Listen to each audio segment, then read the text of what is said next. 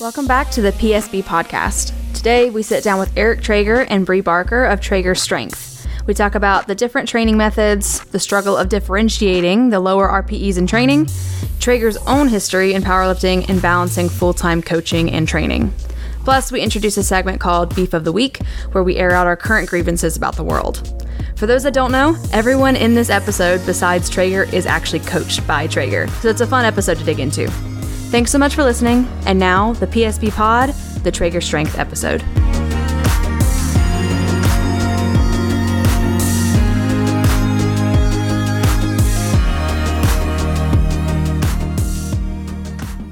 So I feel like I was thinking about this today. You know, there may be some issue with people going from the Sam Hell combo racks to that one, you know, like, I mean, I don't know, as far as like setup and stuff, you know. Yeah. Like obviously, yeah. I mean that's kind of obvious, but yeah. Right. What kind of issues you mean? Just not like issues, just like, you know, a very different feel. Oh, you know yeah. Like it's flatter and it's more dense, and then the rogue rack is thicker right. and softer. Like Nick was talking about today, like he didn't quite figure out yet where to like put his feet. Oh, yeah. Because he trained on the ER rack at Olympus. So I think the foot thing, because like it's a fat pad, it should generally feel better, should generally be more supportive, but you know, I think the biggest issue is like figuring out where to put your feet, basically. Yeah. It's also like wider, I believe. Yeah, because I feel like I can kind of like squeeze the pad with my legs almost when it's a fat pad, and I kind of like get a little bit more out of that. Mm-hmm. Yeah. I haven't benched on it, so I don't know. Yeah, you haven't benched in the you also don't even squat in the combo rack ever. I typically will do my high bars. Usually high bars. Yeah. I don't squat out of the combo only because usually when I'm training there are other people who want to like bench or whatever, and I don't like squatting out of the combo unless there's just nobody else in the gym that I can. I just don't like taking like a good bench away from someone in the gym who would want it. I hate it when people do that already, and so I don't want to be that person. But I always bench out of the combos unless the combos are completely taken. There was a Monday I came in, and all of the racks were taken, and they were all squatting. Not a single person was benching. All the combo racks were like squats, and I was like, oh, okay, I guess I'm benching out of a squat rack. Yeah. Which isn't like the end of the world. It's more like you get used to being able to, and then it gets taken away from you. Yeah. Just spoiled, you know. Well, it's like in my mind, I'm like, it's my gym. I should be able to do whatever I want. Yeah.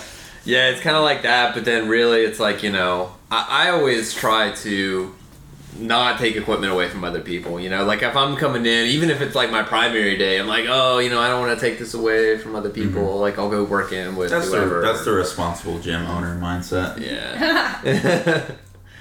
Yeah. I did just say I don't squat out of the combo rack so that other people can use it. Yeah. I did just say it. It's true. It's true. No, I have had days where I'll like wait for like a good rack to use. Mm-hmm. You know, like when I took that 260 squat equipped squat, I waited for the rogue rack because I'm like, no, I want to squat out of the rogue rack today. Yeah. Even just squatting out of the thing feels more secure. Really? Yeah. I will say there was a point it was after our grand opening that we squatted after that, and I was squatting out of the combo rack, and I was like, it like messed me up because I wasn't used to it, and it was close enough to like us starting like really preparing for states that I was like, okay, I gotta start squatting out of the combo rack because it really did mess me up. So during prep I tend to. I don't do it all the time, but I feel like I squat better in power racks. I feel like I still haven't gotten used to squatting out of an ER rack. For me, it's the spotter arms or like straps, something like the protective, like something. Yeah, I like that feeling of like being enclosed in something and like having like visual reference space. You know? Yeah, like feel like if you need to bail, you know, it's not like... Yeah. You know. I did get really good at bailing in the garage when we had the garage gym, but I don't want to have to bail on a combo rack. It's a miracle that we didn't crack that concrete. Because you dumped like 330... I don't know how much you dumped 330 on that. I have no idea. Yeah. I don't remember. But you also didn't dump it from the top? No. It was not 330 because I had hit 325 when we first started. Oh, okay. Maybe it was like 320. It was low 300s.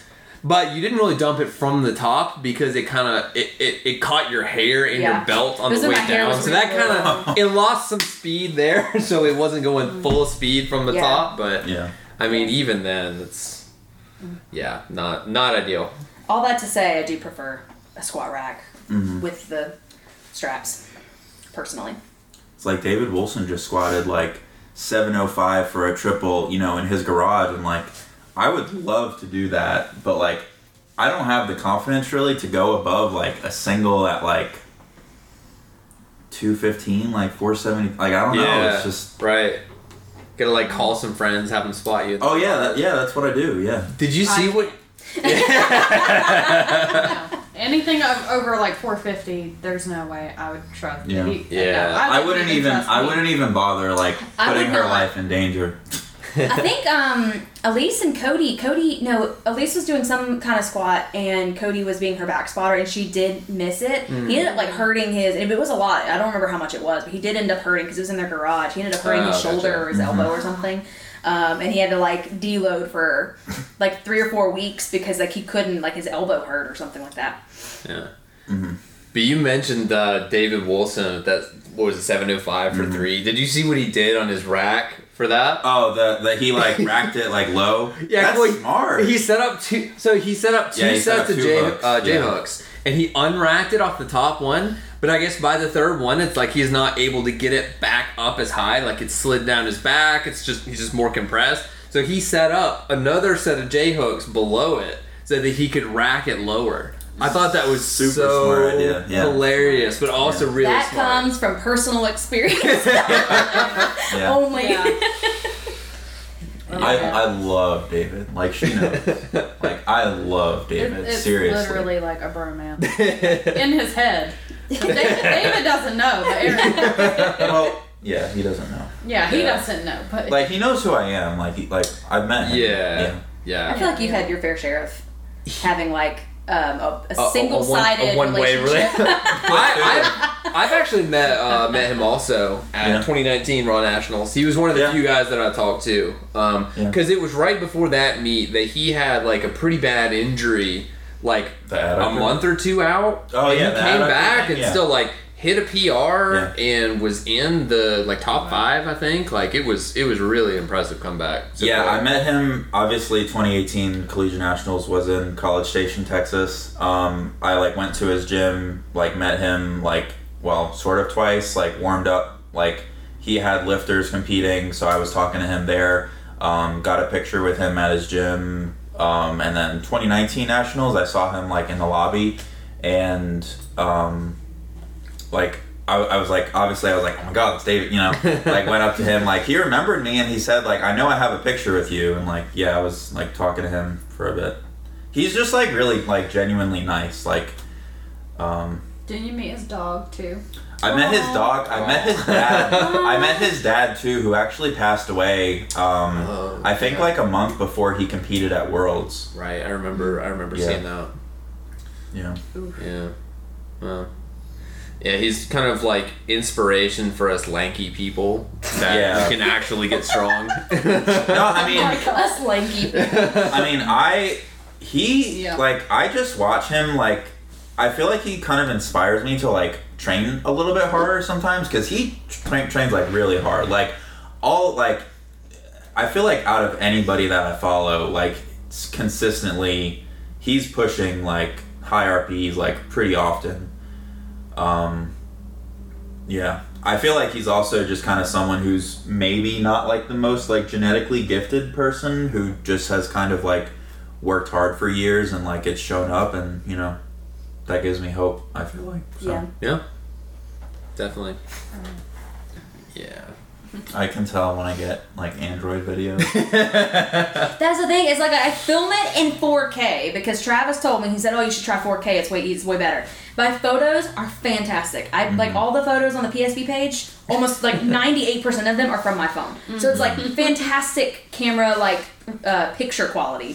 But my videos look great. I send them through Instagram, and then they're just like pixels. Like, legitimate, like the most fuzzy looking. Like it looks like it's been like someone That may breathed be on. I'm pretty sure that Apple it's just is Instagram. paying them to just keep it terrible quality because there's no reason that it should. It uses the same like compression algorithm, right? It should look the same. Yeah, and it doesn't Pretty matter sure. if it's on Messenger, if I put it on my story, on my post, it doesn't matter. It all comes out looking the same. Even though when I'm putting it on there and I'm typing up the caption and everything, it looks great, and then it like just it's gone. Well, whatever you like post looks a lot better. Well, wait, actually, No, it doesn't. I know it doesn't. I think stories look better than posts. I think so too, but I also can use different That's the same on iPhone. filters on stories. I feel like your posts look a lot better than what you send me. No? I don't. To me, I don't know. Probably. But I don't know what you're seeing because like it might look different on your end than Oh, mine. that's true. I don't know. But the posts look terrible, and I'm tired of it. Record your videos on a professional camera. That's what I need to do. Yeah. But then, like, where would I'd have to put it on my phone or on a computer to post it, right? You have to can like transfer it. Yeah. You can do a wireless transfer on that one. If you record it in like a certain format, then it's you just Yes, you but hit if a button on but there, if you I hit a still- button on here, and That's what, but like it would have to be on a computer. I can't do it. no, you can do it from your No, phone. if I could do it. No, if I do it from my phone, it'll compress the quality when I upload Oh, it. So I would have to good do it from a point. computer. Yeah, you're right. Oh, yeah. Well, even if you do it from a computer, it doesn't. It's only on iPhone that it's good quality. Listen, I just gotta pay this phone off. I don't know if I have like a year or something. I don't know. Yeah. You just have to keep accepting terrible videos. That's okay. As long as the lifting is good. And I'm not overshooting deadlifts. We're good. Good place. That's what Brenton said earlier. He was like, "Oh, that was so easy. How do you even gauge a 5?" I was like, "I asked Traeger because I don't know." It was like I just let him tell me what it is. Yeah, it doesn't, I don't know, like 5s and 6s and stuff, like it doesn't matter as long as it's like something that you feel like is like within the ballpark that's just like stupid easy. Like as long as you get like the stimulus, like it's like something that's like easy to recover from in my view, like it's fine. I'm not gonna nitpick, you know? Yeah. It's more when I get into the higher RPEs that I'm really bad at judging like what it is. Because like it feels different than it looks. And then it goes from like an 8 to a 10 in a matter of like 2.5 kilos. Oh, I can judge a 9 really easily. I can judge a 9 a hell of a lot better than I can judge a 6, honestly. Yeah. At this point, I'd rather like undershoot a little bit Mm-hmm. for the sake of, you know, Mm-hmm. hitting better numbers long term. Well, your top sets right now, like farther away from a meet, are more like practice, you know, just Yeah. like greasing the groove, like hitting heavy, challenging stuff. Yeah. Do you feel like a higher RPE single is easier to gauge, like where it is, than lower? Personally, for me, 6 and 7, everything feels about the same until As I said, it's the same. yeah, like 6 and 7. Yeah, they're the same. 6 and 7 to me are so hard to rate personally. I have like a meltdown at least, like, and I talk to her about this all the time, like specifically like on bench, like I'll send Marcellus a video that just doesn't feel like I have like 4 or 3 reps left, and he's like, "Oh, you could have," like, you know. I'm like, I'm thinking to myself, I'm like, well, I'm perceiving the exertion. Like I feel like also as like a heavier lifter, like personal experience, I tend to like gas out quicker. Like I can make something move really easily, but then, you know, I can go up a little bit and it'll get challenging really quick. But I feel like for me, if I had to like, you know, throw darts at like a target, like nail my RPE, I could probably do it easier with like a 9, like an 8 or a 9, than I could like a 6 or a 7. Yeah. Because like there are some weights that, like, my thing is like there are weights that I can make move like a 6 or 7, but like specifically reps in reserve, I know I don't have those in me. But like, you know, does it matter? You know, if I'm not actually taking the set to a, you know, a true 10, you know, and I'm still just getting the benefits of RPE, like auto regulating and stuff like that, like, it is what it is, I guess. So I try not to overthink it, because if I do, it leads me down this rabbit hole that makes me feel not so good about my training decisions. I think we've all been there. Yeah. Being that 3 of us are all trained by you. There was a point in the gym earlier when I was like Nick was there, and I was like, damn, like I coach all of these people. I've had those moments at Olympus too, like where there's like a bunch of my lifters, like 5 or whatever. I'm like, damn, I'm in charge of all these people. It's a dynasty. Yeah. I hold the authority here. I tell you what to do. And that's what I was telling, because I mostly do personal training, and all my clients I was with this week, I was like, yeah, my coach is going to be here this weekend. It's kind of weird. I was like, I got to make sure I do everything right. Can't skip any accessories. Can't move it till tomorrow. Like, I remember there was one time, it was after I flew back from Chicago, and it was the day after, and I drove up to Olympus to train because it was the week before battle. Oh, yeah. And I had an SBD day, and it was my heaviest day of the block. So I drove for like 2 hours to get to Olympus, and then it took me like 3.5 hours to train. And I got done with my last deadlift, and I'm packing up. And he was like, what, are you not going to do your accessories? I'm like, you can't just give me this one time. Like, Damn. That's savage. So. I don't know how you do it after handling all day. Honestly, I don't know how you. I've had some of my best sessions after handling. Honestly, I don't either. But like when I was at the Lions Den meet, like that was one of the better training sessions I think I've ever had, and I felt like pretty tired. Like I was up since like 5:30 probably that day, like on my feet loading plates and everything. But like it doesn't seem to affect me in that same, like I don't know, like it's kind of crazy. But You think it's just because you're used to doing that, like you've handled it so many meets and it's just something your body's used to? maybe I do feel like maybe part of it is just like I'm kind of excited to lift after that. Like I kind of see like people competing, pushing themselves. Like I like at the Lions Den meet, honestly, I was handling Matt Octaviano, and like he's somebody that like I've like watched get a lot stronger over the years, and seeing him compete kind of pushed me a little bit,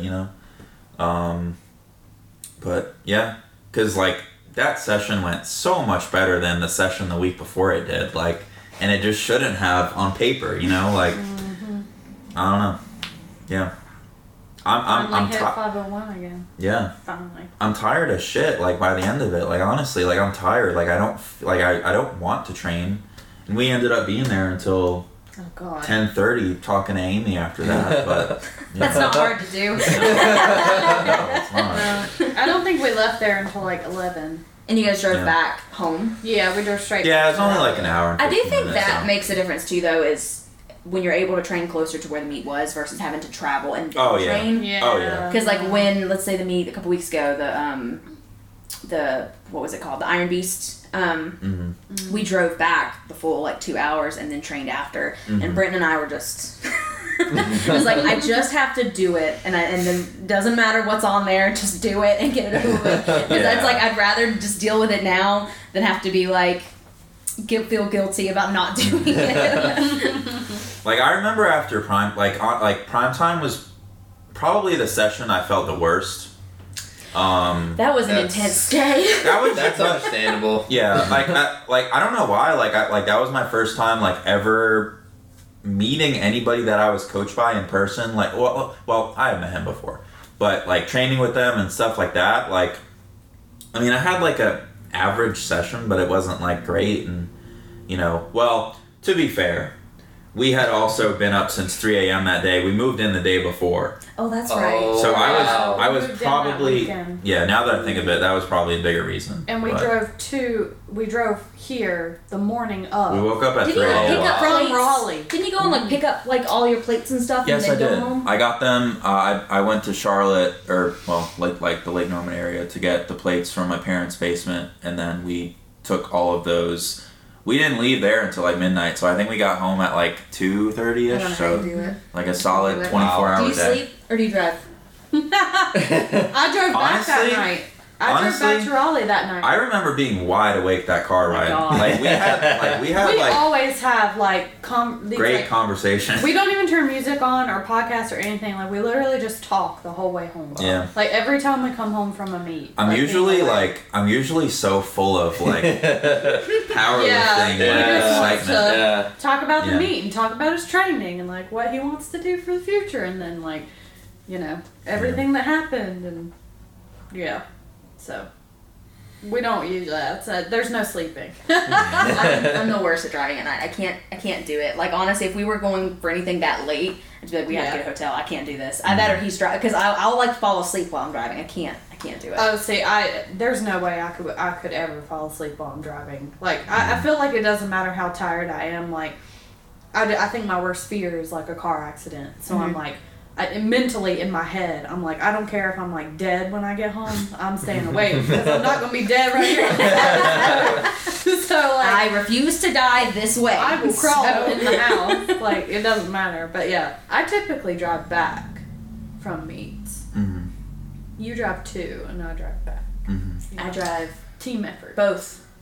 Marshall doesn't drive. Oh wow. Uh-oh. You don't. No, well, drive? he can drive, but he doesn't. He doesn't do the long distance driving. He can do like driving to and from work, driving to and from the grocery store. But like, I'm the one that drives the long distance. Yeah. The reason I typically drive back is because all day throughout the meet, he's probably missed like a ton of people lifting, so he needs to sit in the car and get and back it's always to on a people. Saturday, and like pretty So much everybody I coach lifts on Saturday. Right. So I drive so he can just like get back to people and stuff.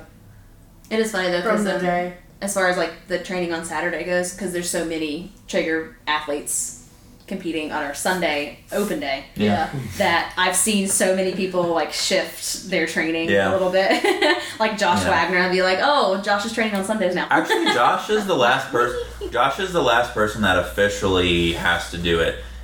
I've tried to get her to do it, but she just doesn't want to lift on Sunday. So what we did, she competed on Sunday at Winter Record. So what I'm gonna do is just for that final week, just do everything a day later, and it'll pace out the right way. So It'll trickle down. yeah. I work an 8 to 5 job every day throughout the week. I want my Sunday before I go back to work on Monday, and I will not give it up. Yep. Will not. I'm right there with you. I don't care. I don't like. Says the guy who makes me stay here till like 9 p.m. on Sundays.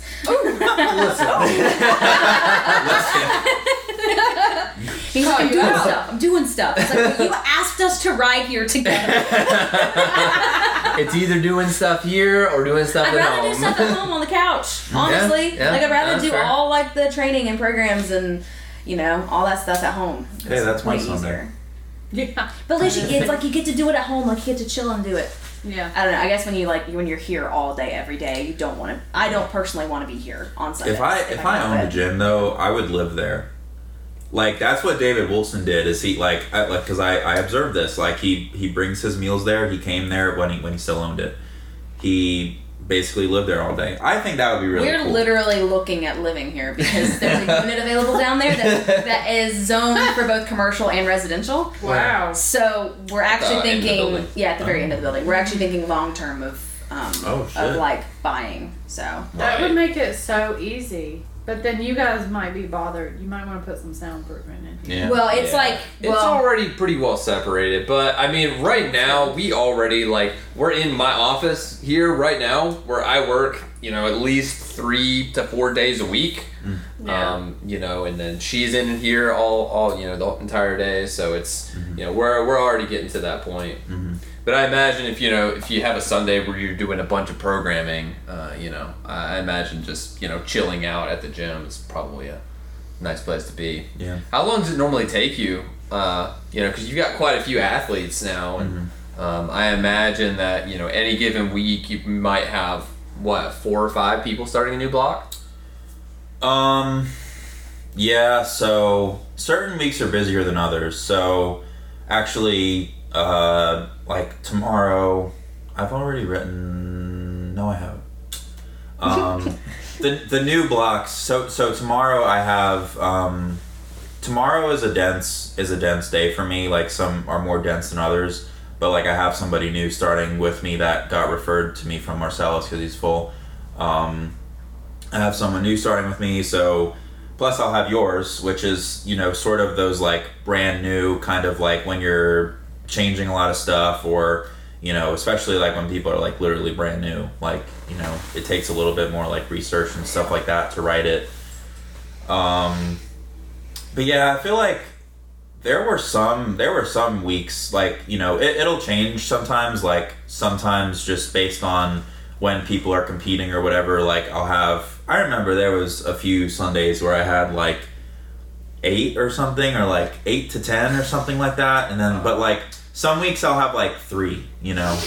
So, but like they're not always like super difficult to write, because if, you know, if it's like, if maybe we just started a new cycle or something like that, the last block, and then the next one is, you know, we're keeping everything similar or dropping down reps or stuff like that, like those are a little bit more straightforward. But yeah. Right.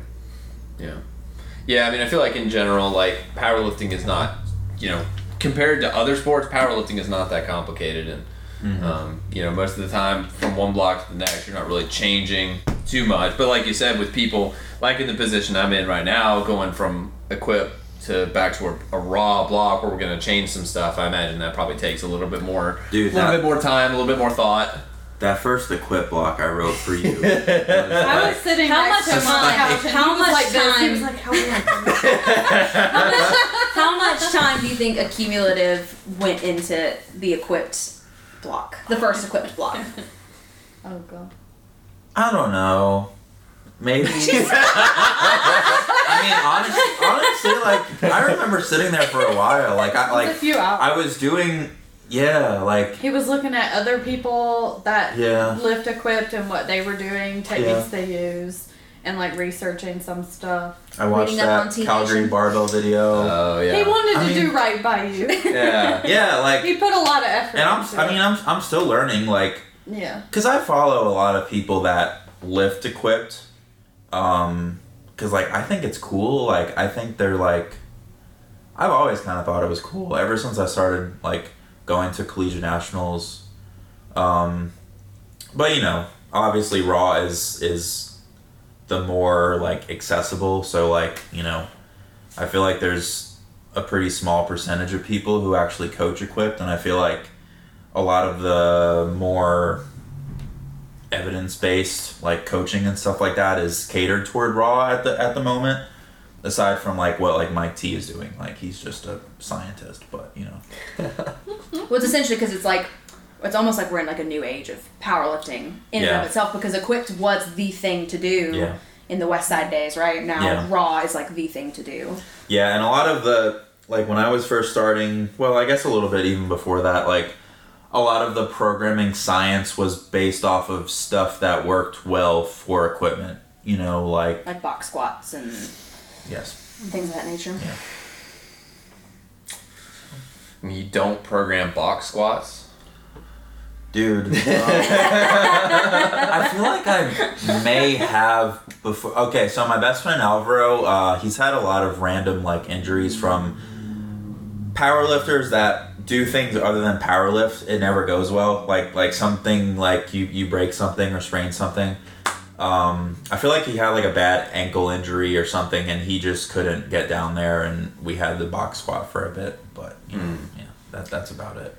So it's on only that, when it's a necessity. Yeah. So on that topic, what is the like weirdest or most unconventional lift that you've programmed for someone? Because I can think of one that you've given me. That I'll wait till you answer before I say it. You can probably know. You've already given him too much of a hint now. What was it? A slingshot bench? Yeah, that's what I was thinking of. I don't feel like that's too far off though, because my reasoning with that was more so like, I don't know, like I've seen like Mike T program slingshot for people, like equip people before. So I was, you know, like in my head I was like, okay, like it kind of makes sense, like he'll be able to, and people do like Titan Ram stuff, so it's like it's basically like the same thing as that. So that was yeah, I'm just I think thinking he was like just shocked. I think that's all it was. Well, not necessarily shocked, because it totally made sense in the context of like what we were doing. But like, if you just look at it without context, like if I just posted in the group chat, "Hey, look, Traeger programmed me slingshot bench on Monday." What's people's initial reaction to that is like, why are you programming slingshot? I think a lot of the guys in the group chat though would be like, "Yo, can I get slingshot?" They would. It's funny though because I feel like recently I've just kind of like I used to be such an elitist with some things. Like I would be like, I'm never gonna fucking program that. You know, like that's stupid. But now my mindset is more like, well, like I try to see the utility in things. Like if there's something like unconventional, you know, even like doing singles after rep work, I've kind of changed my mind on that recently. Like I used to be like, oh, why the fuck is that person doing a single level? You know, but like I have a lot of anecdotal experience with that personally, but like it's also helped some people who just feel like they need to warm up more before they do their singles, or they feel like they're like not as sharp. But yeah, I've kind of just realized that like there's no like good or bad. There's just like if it's a tool and if it helps somebody, then you know, so be it. Yeah. So I can have hip thrusts in my next block. Probably not. But I want those too instead of barbell RDLs. Oh yeah. I hate RDLs. Bigger butt, bigger bench. That's my. Bigger butt, bigger deadlift. Sure. For conventional, not really for sumo. I wouldn't. For sumo, yeah, you could though. Honestly. No, yeah, you just sumo's like quads. mostly quad. Yeah. It's a little hammy, but it's mostly quad. I feel like at the lockout, it's a lot of glutes. I don't know. Mostly it's the knees extending and kind of pushing you up though. Oh, got it. Because like at least for me, I don't think it very minimal is coming from my hips themselves. It feels like it's all like my hips are rising very naturally, and then my knees are just what pushes me up to the top. Yeah, I'm still a complete noob to sumo, so I don't know anything. We'll work on it. I mean, no, seriously, like I thought it was pretty solid today. It looks promising, especially with a suit. You know, I think it'll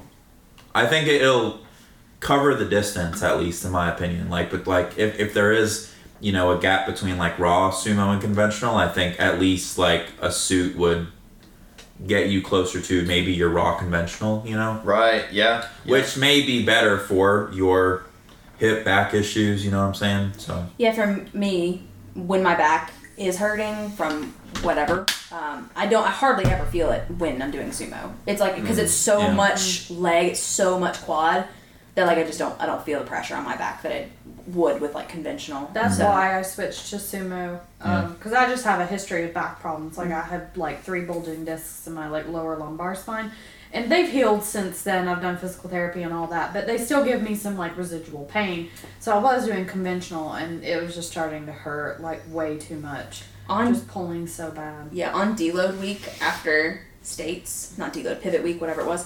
First time I programmed that for somebody, actually, by the way. Programmed what, a pivot week? Yeah. Nice. Wow. But those deadlifts killed me because they were conventional, not sumo, which was good to change it up. But at one, I felt ridiculous. I felt like I was like, what is this? Bad. I know, but they felt weird, and then my back was so sore. Yeah. Like my erectors were just on fire for like 3 days. It was uncomfortable, and I'm like, y'all can keep conventional. I don't want it. I don't see myself ever switching. I had a lifter tell me the other day that I programmed very similar to like Mike T's like emerging strategies, and I was like, oh my god. Like, no compliment means more to me. Did you have programs that you did prior to getting like a coach? Did you have any online templates that you like learned from originally? So yes and no. Do you know the Masthetics people? Yeah. So do you know? Rest in peace. Yeah. They kind of fell off the deep end. But Masthetics? Masthetics? Yeah, that's so it's right. like math and aesthetics. Yes. It was like these 2 dudes, their names were Simon and Garrett. And my best friend Alvaro and I were like, I wouldn't say obsessed with them, but like we watched their stuff, and like they did like this version of like conjugate lifting that they said was like adopted for for raw lifting, and so basically we alternated every Monday between like a max effort deadlift and squat, and we tried to kind of like, because we were kind of like figuring things out at this point, like I've always kind of like, and we'll talk about this I guess on the podcast, but I've always just kind of like tried to piece together things like throughout my like lifting career, I guess, like, you know, figuring stuff out on my own or whatever. We alternated every Monday between like the heavy squat and deadlift, and so every Monday was basically like a max effort Monday, and we used to just like kill ourselves with caffeine at like 6 p.m. and go into the gym, and like we looked like shitting dogs. we were deadlifting and like all this stuff. But like we were getting stronger, you know. But that was like the first ever like structure I had, because I never really, I honestly never did like an actual like program aside from that. But like after we competed for the first time at Fall Fest 2016, we kind of like started going more toward like the like DUP type stuff and just kind of like slowly figuring that out. Then I had like a period where I was like squatting every day. That went really well for me at the time. And then and then like 2017, I feel like in January I hired Chance Mitchell, and then ever since then it's been on the DUP train. So I can't even imagine squatting every day now. No. I mean a large amount of it was probably just due to me getting comfortable with like heavy loads, but I put about 50 pounds on my squat in about the same number of days, because I did it for just over a month. So you did a squat-tober, essentially. Yeah. Actually, it probably was... In the month of October? Yes, actually, it probably was. It was probably like from September to October, yeah. Oh, actually, nice. Seriously. Nice. Yeah. So. Squat timber. That too. And just so you know, we've been recording since we all sat down. Oh, yeah. shit. Oh my god! When you say we're gonna discuss this on the pod, like this is the pod. Wow! We're like halfway done already. That was the goal. Wait, really? Yeah. Oh, shit. But that was the goal. It's like, let's make it as like conversational and like chill as possible, so it doesn't feel too like They've been Okay. formal. We'll edit out the part about your charger though. I didn't realize we were like on it. Yeah, right. Oh man. That's funny. But getting back to it, you know, you said you hired a coach for the first time in 2017. Yeah. And then I know 2018 you did collegiates in Texas. Yep. So how did the lead up to that go? Was that like your first national meet, first Yes. big meet? Yeah. So that went really well. Leading up to that, training like at that point, like training was just going honestly really well. I feel like there was this, and I tell her about this a lot, like from 20, like basically like the beginning of the year, like 2018 up until January was like some of the like quickest gains that I had made in my life. So yeah, I basically, my heaviest lifts in the gym leading up to that, I squatted like 215, 473, like 1 week out, and then somehow added 12.5 kilos to that and squatted 227.5, 501 at the meet, and it looked about like how the 215 did. I benched, I think my final bench single was a PR, and then my final deadlift was like 2.5 kilos off of a PR. So basically since then, actually, that was my best total, but I've kind of either matched it since or been around at that point. So, but I'm finally kind of getting past, and that was like a big thing when I started with Marcellus, was like I just wanted to get back to like feeling like I was at my strongest, you know, and kind of like be able to push past that. And I feel like now I'm pretty confidently past it and should be for battle, you know, so. Yeah, it definitely seems like you're back to that point. Like in terms of strength. Yeah. Do you have any athletes that were in the similar position, like where they kind of felt like they weren't progressing the way they needed to, or where they really haven't been able to hit the same kind of weights, and that's why they started coaching, or that's why they moved on to coaching with you? You mean like got coaching from me, like chose to push them past the plateau? Yes. I feel like maybe there were some people that was their circumstance. But I can't think of anybody who like explicitly, because like I feel like a lot of the people that would start with me were either coached by someone else, or maybe they were like leading up to their first meet. So yeah, I can't really specifically think of anybody. Maybe like Josh Wagner was somebody who kind of came to me with like a lot of like aches and naggy issues and stuff like that, but kind of like gradually like pushed past that. I would say maybe he comes to mind the most. Yeah. And when did you get into coaching? Because you said you started with Marcellus in 2017? No, that was Chance in 2017. I got into coaching, I first started coaching my friends, basically like just friends of mine at, like my best friends at Carolina at the time. In like 2017, I would say the first meet that I ever actually like handled at was the NC State meet in 2017, very close to where we live now. I handled my friend Sean, who I'm still coaching to this day. So my first like 2 clients I still coach, which I think is pretty cool. I started out coaching them for free. And then I don't think I charged anybody until like 2018 collegiates. So I was coaching for free for about a year at that point, basically. And was it pretty much like, okay, now we're at like a national level competition, so or was it more like, okay, I feel confident in the programming side, so now I want to make it like a business venture? Yeah, it was also more so, I remember like a Sunday night, and I had like a few people to write training for, and I also had like homework and stuff, so I was like, okay, I should be like making some money from this, you know? But like, I feel like, yeah, I mean, at first I kind of doubted, I guess, what I was giving people, or doubted what I knew, you know, and like didn't necessarily know like the value that I like provided, you know, and felt like, I mean, I first started charging like $20 because, you know, I was like, I don't know, like, will people pay that, you know? I don't know, but yeah, it was more so that I didn't really, I guess it took me a bit to get that like trust in what I was doing and to really feel like I was like providing something of value. So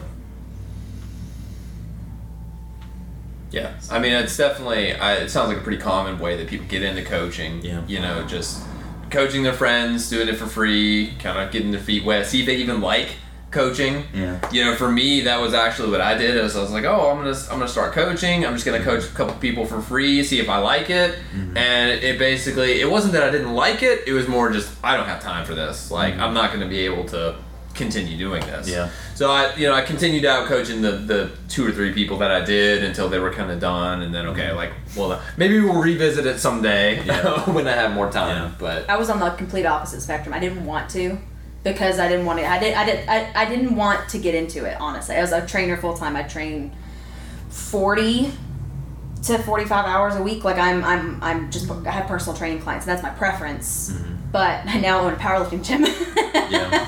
And so it was inevitable, but I did fight it for a long time. I was like, Brenton, you can take all these people. I don't want any of them. But it just became inevitable at some point. I did the personal training thing for about a month. About a month. Honestly, to be fair, it was right before the pandemic started. Gotcha. So like the Gold's Gym like closed down. Also, were you a Gold Gym employee, or you were just like kind of freelance? Yes, I was an employee of Gold's. I was like a personal trainer of theirs. It was owned by some company that owns all the ones near like the Charlotte area, basically. Oh, so it was like a franchise, essentially. Yeah. Okay.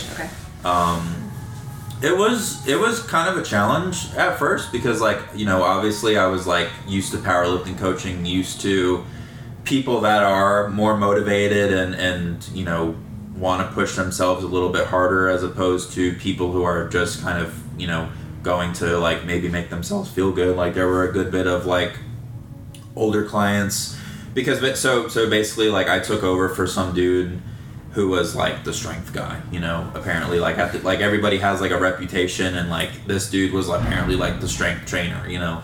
And you know, so I thought like these people would be a good fit, but like there was nothing really about them that was like uniquely like strength training focused or anything like that. Like most of, you know, like a lot of people just kind of want a personal trainer for like the accountability, or like to, you know, like some of these people, I feel like it was maybe just to get in there and get them moving and stuff like that. And yeah, that was kind of a challenging thing for me.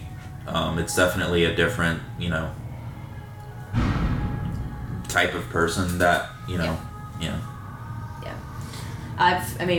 I'm fortunate that now, at least here, because when I worked at Gold's, it's the same thing. It's mostly just people. It's mostly older people who wanted just general movement. They just wanted to be healthy, just wanted to get activity throughout the week. Yeah. And then it was either like weight loss clients, which is generally what we get the most at Gold's. Yeah.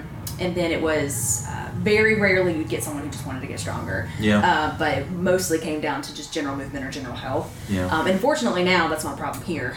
It's mostly people who want to get stronger. Yeah. Not specifically to powerlifting, just lifting in general. Yeah. But I'm fortunate that now I can be pickier about the clients. Because at Gold's, you're kind of just whatever they hand you is what you get. Yep. You're in the hands of other people. Yeah.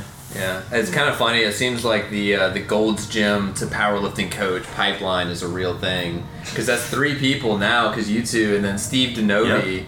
Yeah. Oh, that's the right. same He put that in exact his video. thing. That's right. Yep. Well, he was like a. Who's a fitness manager is what he said in the Yeah, video. which is what you did also, man. I did it without the title and without the pay. Yeah, because basically, like, after the pandemic, like, they made it, like, well, I shouldn't say after, but, like, once it, like, reopened, like, everybody had left, like, all the actual trainers had left, and they basically wanted me to, like, without pay, like, come in and, like, contact all of these clients from these other trainers, and I was gonna, like, take them over, like, all at once or something like that. They made it sound like, and I just didn't. I said, like, no thanks. I worked at a location, and I won't say which location. That's the thing, is that I loved my manager, I did, but he took advantage of my generosity quite often, and it was stressful. But because I had my own job of like training clients, and I was a full-time trainer, plus teaching classes, you know, I ended up dropping off a lot, but had a ton of classes. And then it was also like, oh, you get to make the fitness schedule, you get to cold call all these people on this list, you get to do all the scheduling for the personal trainers, you get to do all these things. It's like, and no pay at all. Fitness managers should be able to make, you know, a decent amount, like $70 a year. Like, it's like like in at least in the corporate Gold's Gym locations, that was generally what everybody was making. But I didn't have a 2-year degree, so I couldn't get the job. But he was like, oh, but you can Still do the job. Still do the job. Yeah. You can be on the clock, but if you get overtime. Yeah. Oh yeah. The bosses that won't pay overtime are just Well, get away from them. Gold's was super finicky, It's just- just because, especially if you were a full-time employee, because then you get extra PTO, because it was like automatically accrued, like you just like depending on how many hours that you worked. Yeah. But like trainers were not supposed to work more than 25 hours a week, because technically, like, really you shouldn't be, as like actual training, you shouldn't be training more than 20 times per week. But 25 was considered like full-time, and then you were supposed to have maybe like 6 floor hours, which is when you're just doing computer work, or programming for people, or cleaning up the gym, whatever. So they were very, very picky about it, which was ridiculous. But you worked at a franchise, so I'm not sure if you had the same kind of situation or not. Yeah, there wasn't really anything that they didn't like have any like mandates for us. It was pretty lax, like, but we were, the way that I understood it was like we were basically responsible for like going around the gym, like shooting the shit with people, like trying to drum up business basically, or like we were also like expected to basically like stay there, and they had like a list of all potential people, you know, even people who had just like had a membership but like not checked in a while. They wanted us to call and stuff like that to drum up business, and I was just, I hate cold calls. yeah, They're the worst. And nobody's receptive to them either. Well, they let us text people, but like so many people would either just not respond or they would respond negative. Like, I didn't get it. Like, I must have texted at one point. There was like 50 people just like copy and paste. Yes, yeah. Exactly. And I must have had like at one point through my phone like 50 different conversations with people that I just cold texted, if you will, and they just so. There's only so many fuck yous that you can accept from people. Yeah. So how does coaching, powerlifting clients compare as far as like enjoyment to that? From a coaching perspective? Yeah. Or just like the kind of the job in general. So yeah, I feel like it's I have a lot more what's the word? I have a lot more like input, like both like emotionally and I feel like it's more of a creative outlet for me, than just kind of taking somebody through a workout that like helps them feel good or gets them moving for the day or something like that.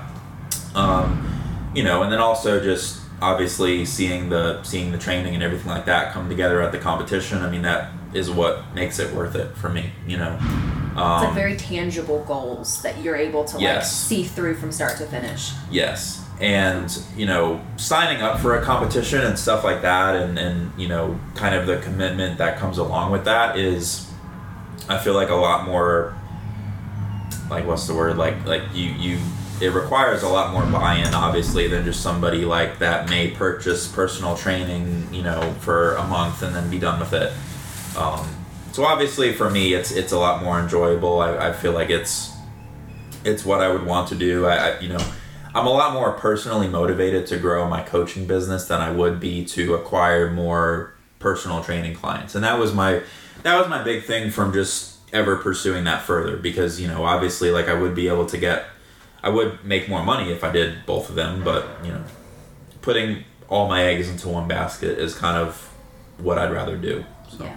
Well, and it's like goals change over time. So there may come a time later on, like in 3-4 years, where you're like, maybe I will take on like a couple people or something. Like that's the same thing with me. It's like I didn't want to coach at all. Didn't want to touch that. Didn't want to. And I also don't particularly love children either. But now I'm teaching youth classes because it's something that I see as a need, right? So it just like evolves over time.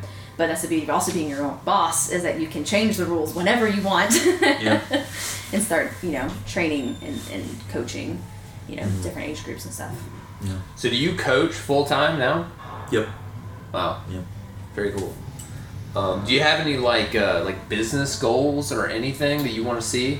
I not specifically. I just kind of want to keep expanding. I feel like there's a lot of room for me to personally take on more and like this is the first year I think that I'll be going to both collegiate nationals, raw nationals, and have 3 athletes at each, so it's not like I'm just, like one person at each, it's getting bigger. I feel like I have more and more people that want to compete at the national level, that are striving for that, than I've ever had before. My biggest goal is to just be a household name, I guess, with, some of the bigger coaches that I personally look up to, consistently have people competing at nationals, consistently, pushing people toward that level, and, so that's the biggest thing for me. Yeah. Yeah. I mean, I think you're well on your way to that. Like you said, I mean, having multiple people competing in nationals this year is already a big step towards that. Yeah.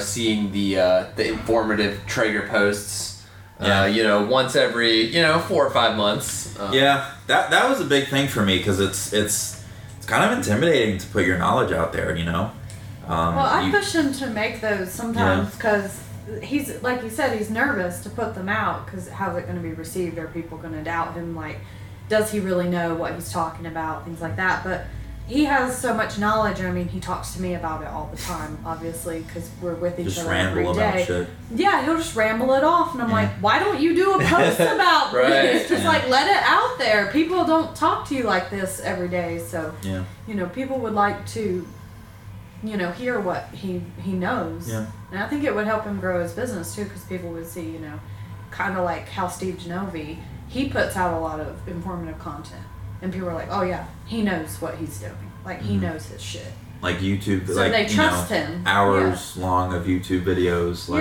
yeah. Like I mean, I respect that obviously. Yeah. I mean, yeah. The good news is, regardless of like whether or not what your position is on a specific topic, is that within powerlifting specifically, within fitness at all, and the whole realm of fitness, there are just so many different approaches to so many different things that it's almost impossible to be wrong. It's more, it's like, which way is the most effective in your anecdotal experience, but also like, from what you've seen from other people. Yeah, that's a good point. So it's not always just like, oh, is this going to be like the best possible way to do this thing. It's more, it's like, okay, for me, from my experience and with my clients and the people that I've, trained, this is what I have seen. Yeah. There's a lot of different ways to like explain stuff too, that like, even if like sometimes I'll feel like that, there's so many coaches across Instagram now that are posting different things and, trying to get their content out and stuff. And, even if I feel like maybe I'm beating a dead horse or something, if I describe something in a way that maybe clicks with somebody that it didn't before, even if it's just like one or two people, then I guess that's a win. If somebody maybe didn't understand something in a certain way before, but if I explain it, maybe just the right way that clicks with them, then it accomplishes the goal, I suppose. So. And like she said, some coaches have different approaches. Right. They have different opinions, and you may have an approach that someone likes versus maybe they didn't like an approach another coach had, so they decide to come to you because you have a different viewpoint on things. It's good to always get that out there.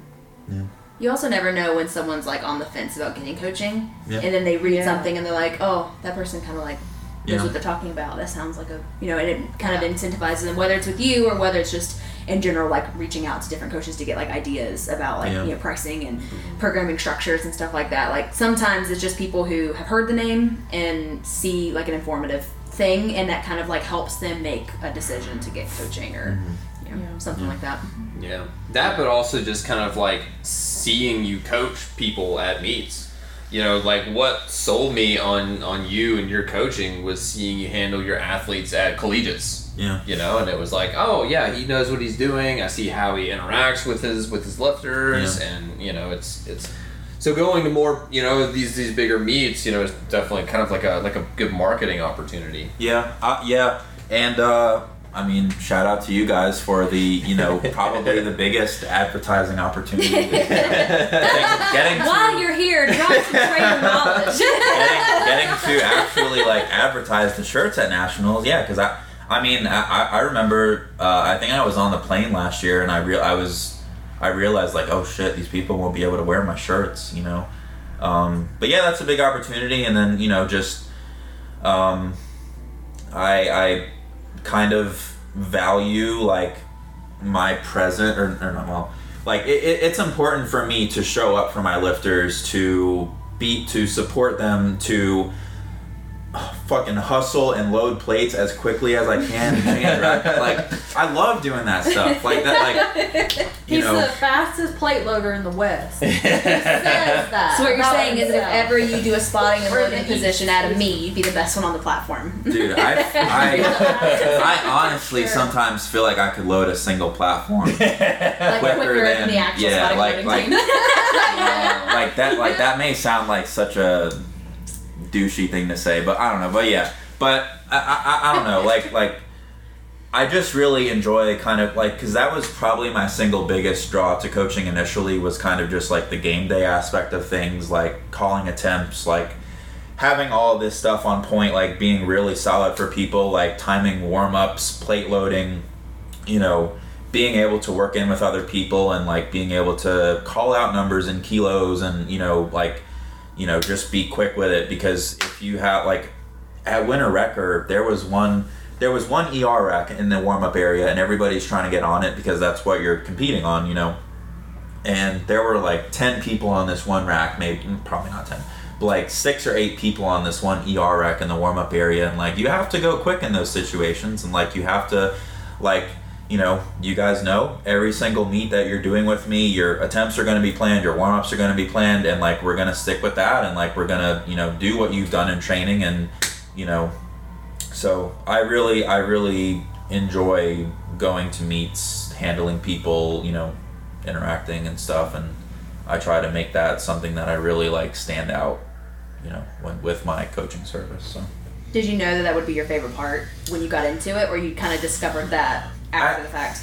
I didn't really know what my favorite part would be. I guess I just, yeah, I think that was something that I kind of figured out. Like I just really like in 2018 at Collegiate Nationals, that was my first experience, and just seeing everybody there like in the warm-up area, and just, you know, because you get thrown in the fire quickly at national meets. You know, if you've never been in that situation before, you know, there's a ton of shit going on all around you. You have to, you know, you may have like 5 people warming up on a single rack, and you have to know what you're doing. You have to be prepared. Well, a lifter also at national meets needs a coach there to like stick up for them and like push. God. Yeah, basically just God push bless for them anybody. to get on a rack. Yeah. God bless anybody who goes to nationals by Without themselves. Like you did. Yeah. I just can't imagine having to, like at a national level meet, having to pay attention of like the flow of the flight to make sure that you're going on at the right time. Because yeah, there are TCs, but you're not always where you need to be at the right time. And then it's also like timing the warm-ups and loading the bars and making sure that like everything is, you know, in the order that it needs to be. I can't imagine doing that, especially because I've only been to Collegiate Nationals with you. That was the only national level meet I've been to, but that was insane. There's so much going on. 2019, I was handling somebody else's lifters, and I had on one day in the same session, I believe I had either 4 or 5 people, all on different. It was a 5-platform meet, all on different platforms, and that was. You got your cardio in that day. It was stressful. It was stressful, but I was so alive. I was like so sharp. I was like, okay, I gotta be here, and then I gotta be here, and then I gotta be here. You know, just like I remember just like running back and forth through the warm up area, and that was probably the single toughest experience I've had. And then I had like 9 people at the state meet this past summer, and you helped me out with that a lot, and you know, because I feel like that was also like, you know, like it's different when you like cover a wide area, when there's like the warm-up area is all the way over here, and then the platform is all the way over here. You can't possibly run back and forth, you know. States was much harder than NC State meet because the warm-up area was in a completely separate room. Exactly. Yeah. That's when you need like walkie-talkies, like to be able to communicate. Yeah, that'd be good. You know what also exists? Cell phones. That's all. Yeah, that's true. But it's not as cool, you know, like. But the Upstate Classic, I have 7 people doing the open day, so that'll be. But like obviously, yes, she is one of them. I'm so You made excited. it. You made the open slot. I'm so excited. It was, for those that don't know, and most of you wouldn't then, so Bree, she had messaged us like, is there a spot available? And we were like, no, but we promise we'll let you know. She's like, can I go ahead and just like, Marshall was like, maybe we can just like let her register, and then when a spot opens, because inevitably it's going to happen, a spot's going to open. That way she can already be registered. Yeah. And I was like, no, because like we don't want to take that chance. We don't want to take the chance. And literally that night, someone dropped it off. At 2 a.m. she said. I got a message at 2 a.m. Yeah. It was an email. Yeah. The guy was up with, he had his newborn baby. He was up with his newborn baby. And so he had sent us an email. Yeah. And I was like, Bree, because like, you were next on the waiting list. It was true, you were next on the waiting list, but I was like, I don't want to take the chance of her spending $120 and not being able to like follow Right. Oh no, I was ready. So even before you told me a spot was open, I asked Eric, I'm like, I'm gonna get on a wait list, you know, try to get into it, because I really wanted to do that meet, and it filled up so fast. I just couldn't get into it. The first 2 flights filled up in the first day. Yeah. And then like halfway through the week we ended up opening up a 3rd flight. Yeah. It was crazy. And so I was talking to Eric about my training, and I was like, you know, can I just do like a meet prep training like type of thing, just so if something opens up like maybe a day before the meet, I can be like, I'm ready, you know. But I mean, it just happened to work out. I would do it. like you'd be ready for it. I would be that fucking crazy. Peaked at a moment's notice. Yeah. I wouldn't be ready, but I would go for it. It'd be good if you don't have to like cut or anything either. Like if you just get to go in like as is. Yeah. And that's the thing. Right now, I'm gonna have to cut. So. Yeah. A little. He tells me not to. I am so glad I don't have to cut anymore. Yeah. I am so glad there's a 90 kilo class now. I haven't actually cut. I mean, I would call it like managing my weight, but like I haven't actually like cut weight for a meet since 2017 Battle on the Border. Because I've just kind of always hovered between the like 110 to like 120 kilo range, so I've never had a need to. It's a weight I guess I just sit at comfortably. I don't know.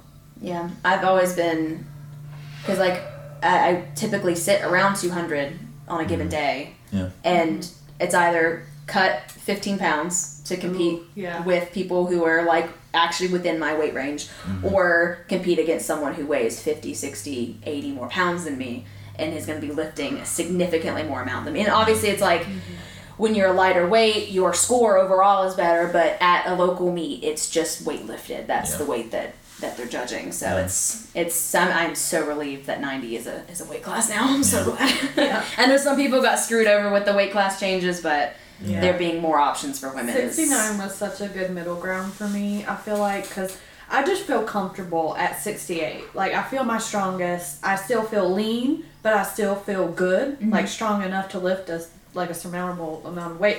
But like having to cut to 67.5, and I've technically competed below that in both of my meets that I've done so far. So I mean, I can get down to that weight and still compete and lift weight, but it's like I don't feel good. Yeah. Like I feel like I'm destroying my body at that low of a weight. I don't like feeling that light. Yeah. I feel the same way every time I had to cut to 185. Yeah. And I've yet to have a meet where I like successfully cut every single pound that I needed to. But I still am like suffering through the meet because I lost 15, 20 pounds to get there. Yeah. And it's not about looking thin. No. Like definitely not for me. Like I just want to be thin. competitive with the people I'm in the weight class with. Exactly. Yeah. Like I'm not competitive. I'm not really competitive in the 75 class. So I really just want to. And I'm not even really competitive yet in the 67.5, but that's what I'm pushing towards. Yeah. So, I don't know. We've got Eric and I have a lot of talking about it to do. But we'll figure it out. First chance in 8 weeks. Yeah. Yeah. Alright. So, we're going to try a new segment for this podcast. Based on requests from people. Based on popular demands. Yeah. We're gonna have a beef of the week. So this could get dangerous. I'll start. It doesn't have to be anything serious. I'll start. So my beef of the week is with the uprights on the Rogue combo rack. If they could be just an inch or two more narrow, life would be good. It would be the perfect rack. But I'm beefing with the width of the uprights. Didn't what's his name, Eric Lapointe, do something? Yeah. So okay. Some modifications. So he had some guy come in and cut it, like and with like a blowtorch, and cut like an inch or two off of the actual rack and the bench because it has to line up, and then weld it back together. So he has the only Rogue rack in existence that is narrower than all of the others. Wow. And technically that means it's out of IPF spec, but that doesn't matter anymore. Yeah. So we might have to consider something like that. Yeah. So. Yeah, I saw that and I thought that was really interesting to like have it like modified like that. Yeah. If I had a blowtorch and knew how to weld, I'd do it. There's some you could find. Nathan's about to get his welding certification. We had him come out. Sure. I'll have Nathan Fun come do fact, it. I do know how to weld. Whoa. Yeah, my dad used to do it a lot because he had like a garage door business when I was young. He did a lot of construction and stuff like that. So when he would work on garage doors, sometimes he would have to like weld pieces together to get them to work and stuff. And that's where he would take me instead of sending me to a babysitter. And during the summers, like when I was off from school, so I'd go and watch him do stuff, and he would like teach me all these things. But like I'm not gonna try it on your rack. Not on your $3,500 rack. That's just so you know. I don't trust my skills. But that fun fact, yeah, I actually do know how to weld. But in a bind, I can weld something. yeah. If you need like your car worked on or something, I can try my best. Okay. So Megan, what's your beef of the week? That chicken nuggets and chicken tenders are $10 a bag or more, no matter where you go. Yeah. And right now there's a fucking shortage on chicken nuggets and chicken tenders everywhere, and I don't understand it. We buy like 4 or 5 bags of like the air fried chicken nuggets per week, and we're spending half of our grocery budget on chicken tenders per week, and it's like, I don't understand, because it's only a quarter of the way full of the bag. We are only getting like 2 meals out of a bag, because 2 meals a piece out of a bag, maybe if we push the bag a little bit, but it's like it's mostly air, and it's just breaded chicken, and I don't understand why I just don't get it. I don't understand it. That's my beef. Not actual beef, it's chicken, but it's okay. Your beef of the week is chicken. Nice. Yeah. My turn. Eric, what's your beef of the week? So you have Harris Teeter in South Carolina, right? Have you guys ever drank the Carb Master milk? Carb Master. It's called Carb Master. It's like chocolate milk. Yeah, it's chocolate milk that's if you're listening to this and you live in North or South Carolina and you have a Harris Teeter and you're not on this already, you need to get on it, because it's 80 calories, 0 grams of fat, like negligible amount of carbs, and 11 grams of protein per serving. And usually a lot of the time they have it's either $4 or they have it for like 2 for $7. Every now and then they're out of it. And I have been to maybe like 4 Harris Teeters by us, and they're out of Carb Master. And I drink that for a large amount of my protein. So I've had to get the Fairlife Nutrition Plan shakes, which are really good. Like, they're tasty, I love those. Yeah, but they're not. The macros aren't. They're not equivalent. Yeah. And you have protein powder at home that you can drink. Yeah, I don't like. No, Protein powder is like a last flavors. resort kind of situation. Yeah. Like now there are so many better options for protein drinks. There's like, if you can avoid protein powder, it's better. Like he loves those core power things. Yeah. This I think they're gross too. So this tastes better, but doesn't have as much protein. Right. You know what I'm saying? So, but Carb Master, it's chocolate. It just basically sort of tastes like Fairlife, like the actual Fairlife, but doesn't have, like, you can tell it doesn't have any like fat in it. It's like a little bit lower carb, but really, really tastes good. I enjoy drinking it. So, yeah. So Harris Teeter, get your shit together. Yeah.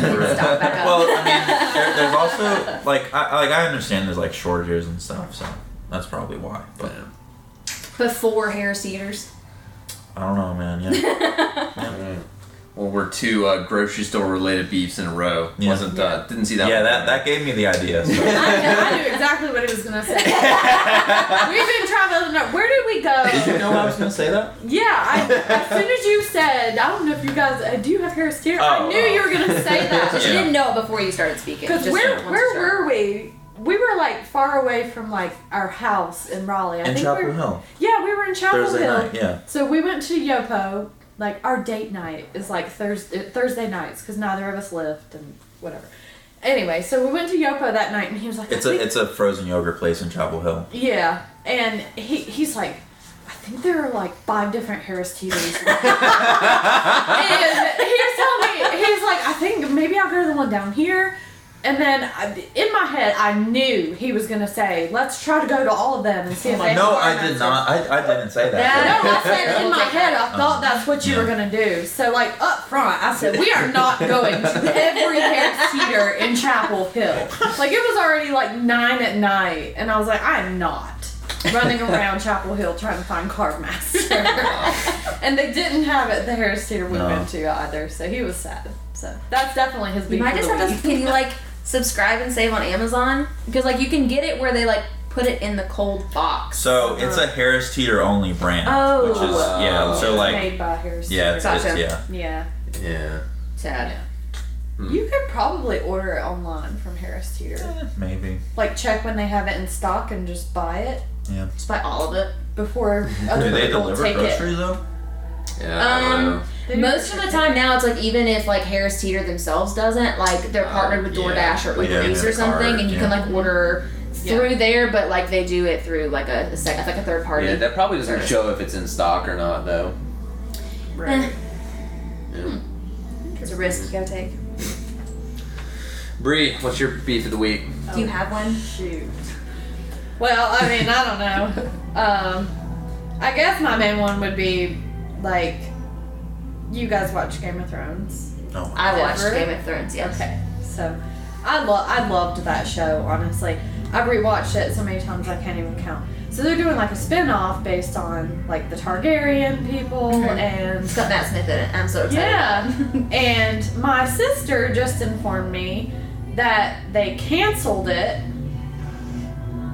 Well, That they're not going to release it because it cost too much money. They said it was like $30 million for like just the first episode.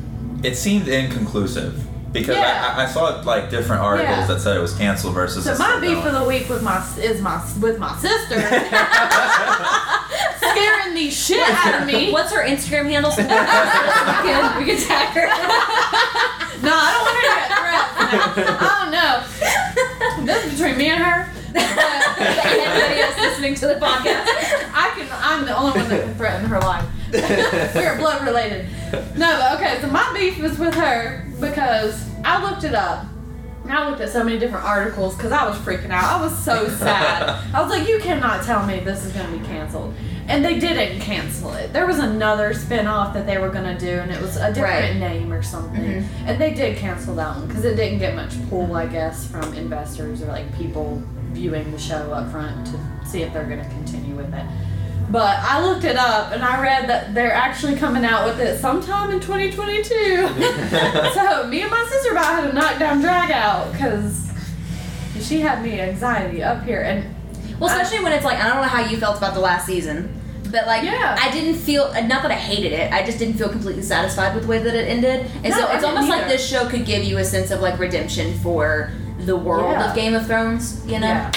Because we don't have the books, we don't have the end of the books, he's not done with them yet. So like, we don't know how he's actually going to end crazy. it. She had me watch that whole thing, and I honestly had no clue what was going on most of the time. I'm reading the We Fire and rewatched Blood the first book. season. I tried to get through the first season with him. It's like we had, I think, watched the first season 3 times all the way through. He still couldn't like. Yeah. He just like restarted and restarted. There's a lot going on. It was honestly, it was more of like, I think I watched like the last 2 seasons with you, and I think knowing how it ended and knowing how terrible like the ending was, it was just like no motivation. Well, the thing to is, get into a it. lot of people were like, "Oh man, it just has ended so badly." And I was like, if you really pay attention, it's not surprising the way that it ended. Well, I don't think more. it was. It's just like nobody really wanted.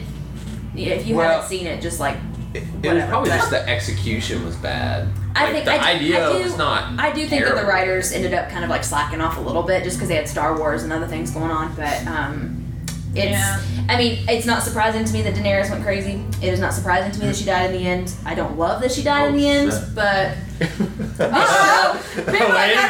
show has been done for 3 years now. It's been done for 3 years. If you don't know the ending, then like you were never planning to watch Game of Thrones anyway. You live under a rock if you don't know the ending of the show. Yeah. I mean, I was really disappointed in the whole Bran becoming king of the North, or not king of the North, king of the whole West. The whole West. Yeah. I was disappointed in that too. I don't know. I'm a big like Lord of the Rings fan too. Like Lord of the Rings is like I read the book. I own the book. I've seen all the. I own all the movies on the extended edition. That's the only edition. The best ones. They're so good. That is my favorite series of all time. My favorite movie, favorite lore, like all of that. So when Game of Thrones came out, I was like, oh, okay, this is real interesting. And that's what got me into it, is because it's kind of like that same vibe you get from Lord of the Rings. I don't know. I just loved it. It was good. And my sister almost broke my heart because of lies. Yeah, that's my beef of the week. Yeah, April, if you're listening, don't scare me like that. You have to cite your sources when you give information like that. You have Exactly. And I asked her where she saw that it was canceled, and she's like, I don't know, saw it online somewhere. And I'm like, that is not like. Did you read a headline or did you actually read an article? yeah. Like I need like 5 sources, and they can't be from Wikipedia. Well, that's the thing. Chances are she probably saw the actual because they release stills from the show. Because they've already announced it. Exactly. So they probably had a still of the show on the headline, like a clickbait essentially for the announcement of the actual cancellation. She's on Twitter a lot, so I mean I assume she saw it somewhere on Twitter too. Yeah. But like I'm on Twitter quite a bit too, and I've never seen anything like that about it being canceled. I don't know. Deep beef, man. Deep beef. Yeah. Whatever. I'm over it now. Still, are you? TBD. We did just have a 10-minute conversation. TBD. Wow. Cool. All right. Well, where can we find you? Anything that you want to plug before we end it? Nothing specific. I am at Trager Strength on Instagram. You can find links for like my email address for coaching or DM or anything like that. But yeah, other than that. And your next meet is battle, right? Yes. That's when you're competing next. In 5 weeks. Yep. 5 weeks. 8 weeks. 5 weeks, 8 weeks. Yeah. Yeah. It's gonna be really seriously very busy coming up. I'm thankful. Yeah, I'm thankful that I compete like a week before I have to fly out to collegiates. So Yeah. The day after my birthday, we're going to collegiate. Oh wow. yeah. At least you get your birthday. Yeah. Yeah. Kind of. Yeah. Well, When I booked the hotel and like. I'm considering it like half his like work weekend, half my birthday celebration. Right. Oh, nice. So we'll see how that goes. So when are you guys going to be getting there? Because I'm going to be there the first week for really? teen and high school nationals because I'm helping out. Oh, we're getting there Saturday night, the 26th. Yeah. No, we're getting there Saturday morning, 7 a.m. Or yeah, that's right. Yeah. That's right. Yeah. Okay, so I might catch you on like the way out then, because that's my I'm leaving. I think that evening. Okay. What are you specific? You're reffing? I'm helping out with like the technical stuff. Oh, So I got a nice little gig there, at the national office. Okay. So. Oh, I saw that you. I saw that you like applied for that or something. That's cool. Yeah. So. All right. Cool. Anything else? Thanks for doing this. Yeah. Thanks for sitting down with us. Even though for the first 3 Yeah, we had no idea. I even got up. And you would think that I would have saw it on the computer somewhere.